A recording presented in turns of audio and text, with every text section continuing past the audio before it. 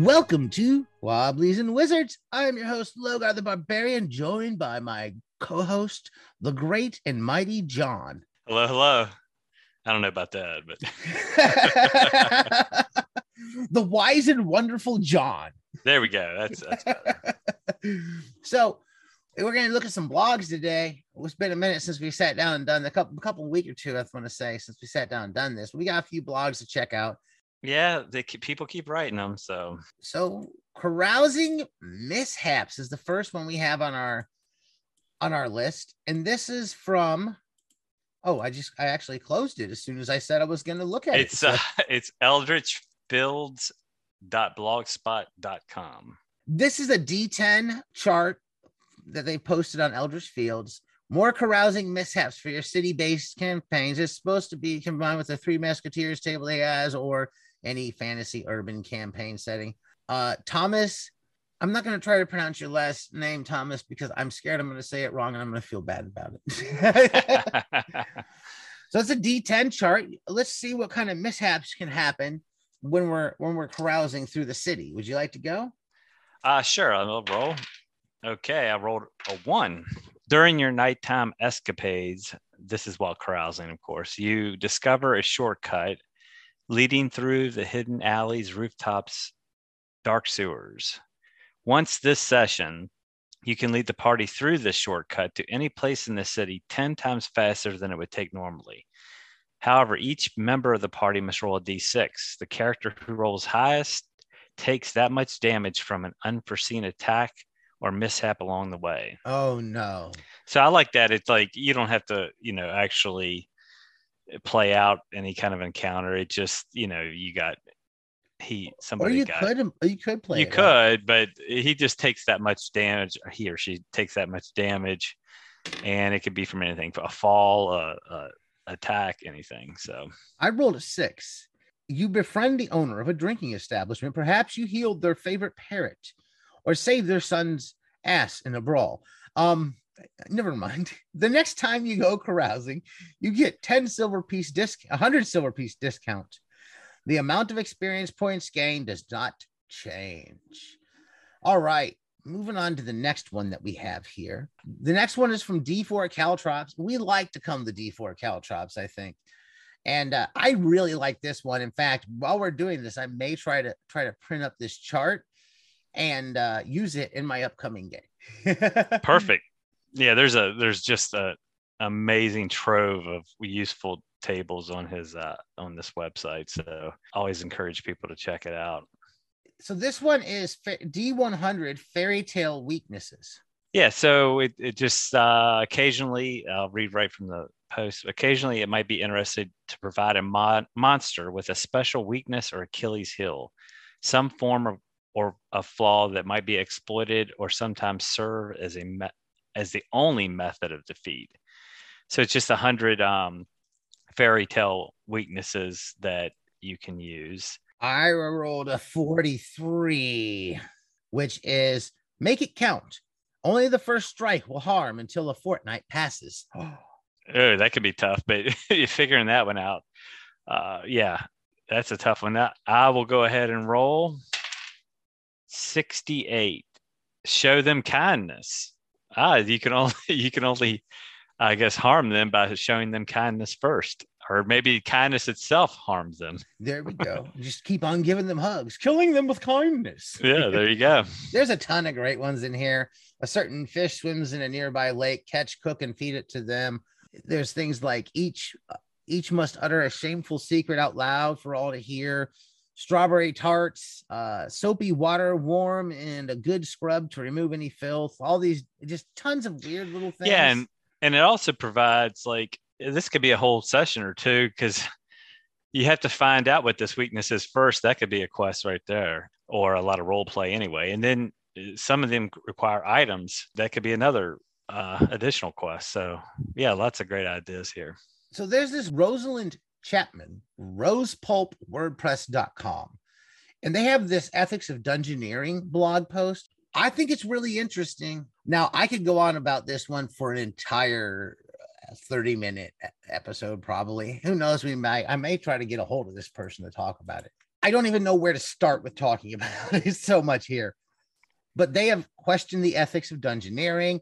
They're a pretty interesting lens, looking at things like colonialism, imperialism, xenophobia, etc., etc. Really good, good look at it. And 100%, there's some great stuff to consider here. The justification is players as colonizers, they go over. Players are heroes and cops and stuff like that, trying to seize as much wealth as they can. You can go through this. They also talk about like the dragon as the capitalist type concepts. There's a lot of cool, neat stuff and interesting approaches to looking at what we're playing in the lens of all this stuff. It's worth talking about and it's worth looking at. And it's one of those things that I would love to do a full episode on sometimes. But in this quick blog review, I'm just going to point it out. We'll put a link there. I strongly suggest checking it out. We'll probably have a link on the site or two as well to check it out. So yeah, I have a lot of thoughts about the ethics because on yeah, if you apply it to our world, half it's the just time. the adventurers are horrible, terrible people. You have to you have to add some nuance to it, or you can just say this is a fantasy world where there is true, pure evil, and some of these creatures are just pure, true evil. It's not like the real world.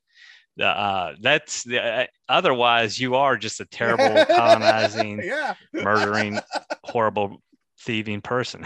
So I think I like the ambiguity. So you either add the nuance, or have a very black and white outlook on good and evil, and just call it. I mean, orcs are evil. Period. There's nothing more to be said.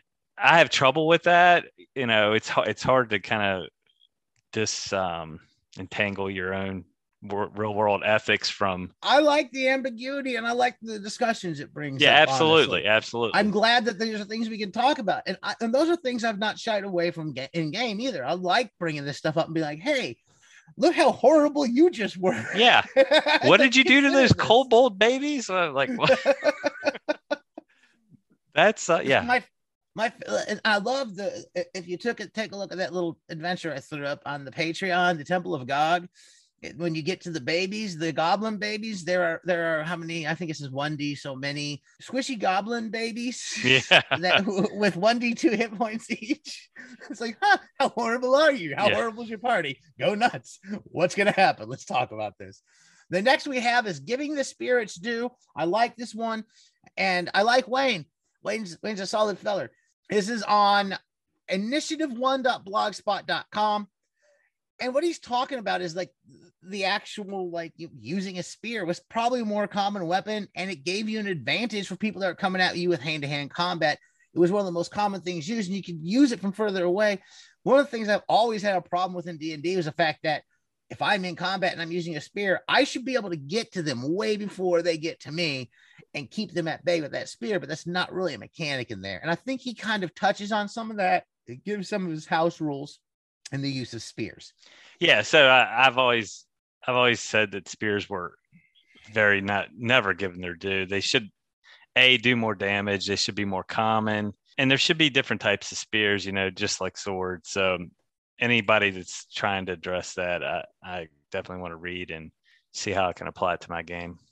I'm going to be doing some house rules to spears in this upcoming game, and especially after reading that's one of the things I've been thinking about. Anything pre-medieval, spears were even way more common than swords. So a lot of like Roman warfare and stuff like that, you'd have what was it they called the phalanx? You have your spear and you'd have your shield. Yeah, and you use your shield to defend yourself. You'd be able to poke out from far away to keep them from coming and spike them. Mm-hmm. The next we have is at theotherside.timsbrannan.com. We've had this blog on here. Tim's Brannan's got a great little blog, Working the Night Shift to the Other Side. And I just want to point out, he's reviewing the Castles and Crusades Codex books. The one we're pulled up is the Codex Nordica. These are great books. This is a good little, he's got links on here to the Greek and the Celtic book as well. I think he may have covered a few more in the blog. So we'll put a link there. You can go around and see which ones and read a little bit of the review. I strongly suggest buying the books. I think they're useful. They're a lot like the old green books from AD&D second edition in a lot of ways, with a little more historic information in it sometimes, and maybe like regional information as well. good books to pick up. Yeah, just for the history alone. I mean, and they all have additional classes, I think, and monsters, spells. Yeah, it's just a really fantastic resource and covering a multitude of cultures, not just your typical Western European fantasy setting. So the next post is at Old Skull Publishing. Someone who's been on here, Diogo Nogueira. It's a good little blog post, essentially about kind of tricking your players, putting in encounters with somebody who's doing something evil, bad, nefarious, but appearing to seem like a nice person and pulling the wool over their eyes. I'm going to say go to oldskull-publishing.com and check out this one, Iconic Encounters the Innocent. If you want to have a really fun, interesting encounters to kind of use with your game, your party group, to kind of something they have to figure out as they're perhaps harming themselves. It goes on to say stuff like you're sent on missions by this person, but you're hearing from the creatures you're defeating, like, no, you've got it all wrong, and stuff like that. Yeah, he's got a whole series of these iconic encounters. And really, if you're interested in good game design and up in your game when it comes to being a DM or whatever, you can't go wrong checking these out. They're all just really, really good. Yeah, they are. Now the next one, how many weapons can you have in D&D? On roleplayinglab.com, this whole thing goes, and I think it's maybe more for modern editions, but it goes into kind of answering like rules wise how many you can carry and stuff like that. And it seems kind of absurd to me. Now I'm going to point something out that doesn't seem to be taken into consideration here, because like according to the rules, you can carry 166 long swords at 3 pounds apiece, 125 battle axes. I was a Marine. I had to carry 70 pounds on my back and an M16A2 service rifle. That's a lot. Carrying more than one weapon, if you have a K-bar maybe somewhere, that's a lot. Those 2 weapons can be a lot. Maybe you can have a couple small hand-sized weapons strapped to your pack. When you're carrying stuff on that pack, it becomes cumbersome. Mm-hmm. One M16A2 service rifle is difficult to carry. I have carried more than one. I can imagine a sword on a sheath being very similar. You got the strap. You're not going to be able to load up like that. Despite the weight, these are cumbersome equipment. These are cumbersome weapons. You're trying to carry them. They're not going to carry nicely stacked.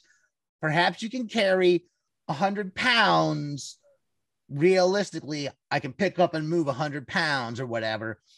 But at the end of the day, if it's like condensed into something that's going to be easier, if you're carrying it all these different weapons and different sheaths and stuff like that, very you're cumbersome not going to be able, and awkward. Yeah, and when you get a second one in there, it's near impossible. You get a 3 and 4. It's no. Yeah, anybody that's done any backpacking, and this doesn't even count encounters you might have. Forget it. When you're in an encounter, you better lose that weight quick. But if you're just backpacking with a lot of oddly shaped, long, unbalanced things, then it's gonna get weird. My rule is always, does it make sense? If I see a picture of you carrying all this stuff, are you gonna look ridiculous? Then no, that's too much.